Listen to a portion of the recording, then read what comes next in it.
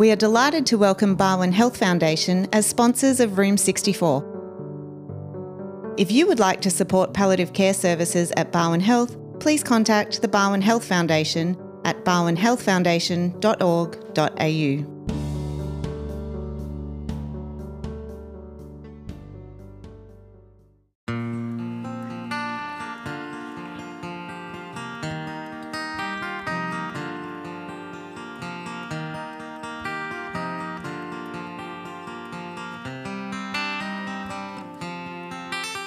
For this episode of Room 64, we're joined by Ruth Morrison and Nick Morrison, who are clinical nurse consultants with the acute consult team at Barwon Health. Welcome on board and thanks very much for joining us both today. I appreciate it. So Ruth and Nick are going to give us a bit of an insight into their role as clinical nurse consultants and the role that they play in the palliative care space. So I'll hand over to Ruth first, perhaps, to just give us a bit of an insight into your role. Well, I guess our role within the acute consult team for Barwon Health is based over at Geelong Hospital. I've been doing it for 2 years now. Prior to that, I was in the community for about 7 years. We work alongside the whole palliative care community. We work with the outlying palliative care services within Geelong, so Ballerine Community Health and also Colac, and we'll refer on to them as well and monitor their patients. I'll let Nick speak a little bit more about it. Yeah, so as well as linking patients in with our community services, we also do a lot of patient assessing and monitoring of the inpatients within the hospital. So not all of them need to be referred on to the community setting. So we get referrals from different teams within the hospital to come and help manage symptoms and sometimes end-of-life care and help with any questions or troubles they might have as managing home teams. So do you see that your role is across, like it's a role that sort of covers working with the patient and their family, as well as working with the doctors? I assume that's what. Yeah, the doctors and the specialist teams. And how do you sort of navigate between those two different types, I suppose? We certainly work a lot with the patients and their families, obviously, because they're at the centre of everything that we do. But we're multidisciplined in the sense that we work with the doctors and the nurses and allied health, so physiotherapists, occupational therapists. There's planning and referral teams that help facilitate discharge, because people might need to go to aged care, or when people go home, what other services do they need at home? So we working with psychology and social work, and it's the whole gamut of what a healthcare service should provide. We work in, yeah. So I guess the consult team is purely a consult team as well. So we don't officially have a bed card within the hospital.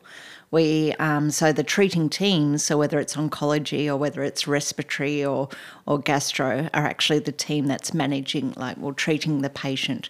And we might come in and assist in any way, like Nick was saying, whether it's a referral, whether it's symptom management, whether it's helping with end-of-life care. So we do work with, we'll often be giving advice to the medical teams and to the nurses, or sometimes we're just doing an early introduction to patients of palliative care and what palliative care is. So we might, in those instances, we probably with the families a lot more, just sitting and talking to them and getting to know the patient, getting to know what their past is, explaining what palliative care is and explaining that it's not just a focus on dying, but focus on prior to that, and just giving them that confidence that palliative care is a holistic sort of approach to end of life. Do you sort of see your roles as being advocates for the patient or the family in a way? Yeah, absolutely. We're definitely, once we get to know what the patient wants and I guess their rights, then we try to advocate for that and try to pass that on to their home teams, pass it on to the caring team, and try to see what we can do to help them with whatever it is that they are wanting. For instance, I guess if they are considering whether they really want to continue on with treatment, whether they want to go home for end-of-life care. So we are sort of part of that, trying to make that happen to the best of our abilities. And highlighting all the options available. Yeah, absolutely. Because often people get caught in a cycle when you've been having treatment for, we'll use cancer as an example, but you're having treatment for such a long time, and the rhetoric around cancer is fighting, and people fight, and the way to do that is by having treatment. So it's, often seen whether it's, the feelings that you're imposing on yourself or not, but to stop treatment is to give up, rather than just sort of acknowledging that that's the disease that's progressing, and determining what's happening. It's not that you're not fighting hard enough, or you're not trying anymore, and that you're giving up. It's so really highlighting the options that people have. And I think another part of it is recognising that some people have been, and once again with even non-malignant, so respiratory diseases and things like that, but and cancer ones, is they've developed quite a good relationship with their treating team. And I think sometimes at times they feel like they're in a sense abandoning them, or they're going to be abandoned if they stop treatment or anything. So they're letting people down. Yeah, and I guess as palliative care, we need to make people understand that even though they're stopping treatment, they're not stopping care. The care will continue. It's just a different avenue of care, and giving them that reassurance that they will always have someone looking after them. Yeah, it's. I think that that we will always have someone looking after us was really important for us, and also options was really important for us as well. We didn't realise we had options, and all of a sudden there was a whole vast array of options open to my mum. Is it also useful in your roles to educate and support the doctors and the specialist team?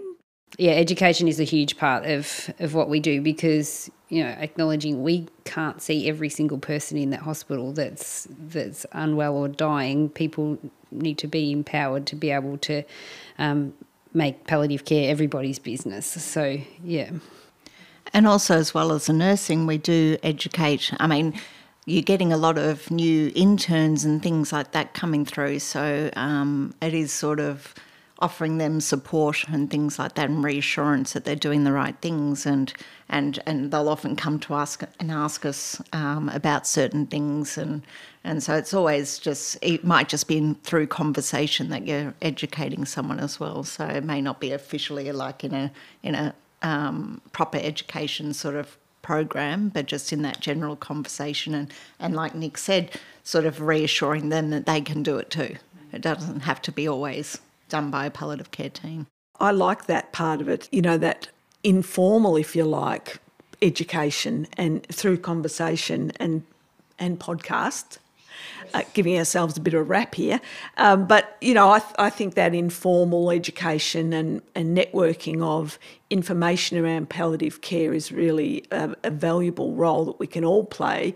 And, just what you were saying before, Nick, about it's everybody's business is absolutely so important. And the more we all know about palliative care, that it's not just about dying, it's about that end of life and how we can celebrate it and provide options for people. And I think we're at an advantage in that we don't, like Ruth said, we don't have a bed card, so we don't have a ward at the hospital. So we're very mobile. We're between lots of different wards, so we're very visible as well. So people are quite comfortable in asking us questions, or we've got an office there as well. So, just yesterday, one of the new interns popped in just to ask a question.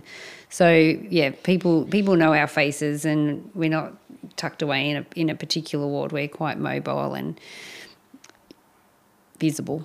Yeah. And I guess in saying that, the other part of our role too, I think that comes up every so often is after someone has died, or after there's been sort of a complex sort of patient care, we're always there for people to come and chat to after that too, to be able to sort of debrief or just talk about it and just sort of get concerns or things off their mind and off their chest. And I think we don't necessarily look at just before someone dies, we look at it carries on sometimes post someone dies as well.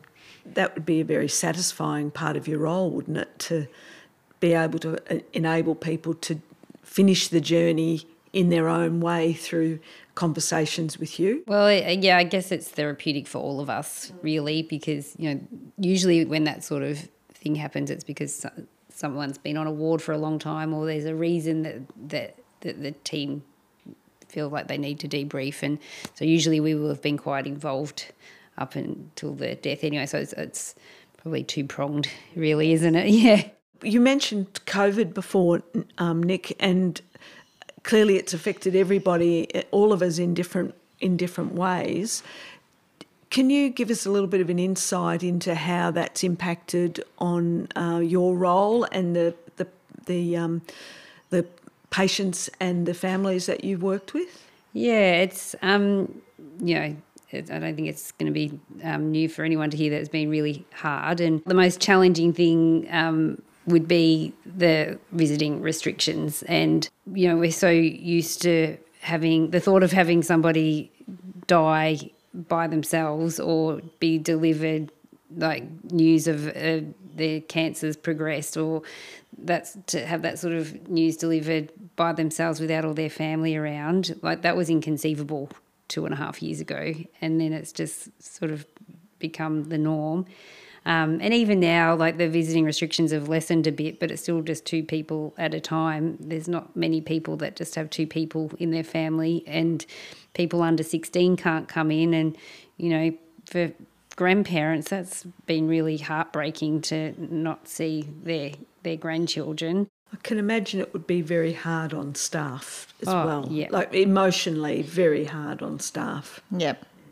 And no one wants to see people on their own. No, none of the staff. They're all working so hard to try and make things as best they can for their patients. That's their whole aim. And they know that patients want to be near their families, and families want to be near their patients. So it's a really, really difficult situation the whole way around, and it is exhausting and emotionally draining for the staff as well. One of the themes that we're thinking about for this year is the theme of family. My sense is that family can look like a whole lot of things and take a whole lot of formats. But what do you see? What's your thoughts around that whole thing of the importance of family in the palliative care space? Oh, that's centre to everything, isn't it? Like, we look at as at a person, not as a patient, but it's as the whole. And like you say, family takes on all different forms. We've had patients where their family are their pets, and that is, and exotic pets too, not fluffy little dogs that everybody's happy to meet. I guess there is no sense of typical family anymore. And you went down the route of pets, which is a really interesting angle. I was just thinking, what are some other examples of, unique family structures, or I guess just variability in what family looks like and how that plays into the support that you provide a family and the patient? So I guess, some people have, they may not have any family whatsoever. So you're looking more at friends and things like that. So family isn't just blood. It's a multitude of things. You've also got people who live in residential aged care and things like that, and that can be their family, that can be their home, and you've got to recognise that when they're saying they want to go home, that actually can mean the residential aged care. You've also got homeless people who we see as well who don't have any connections.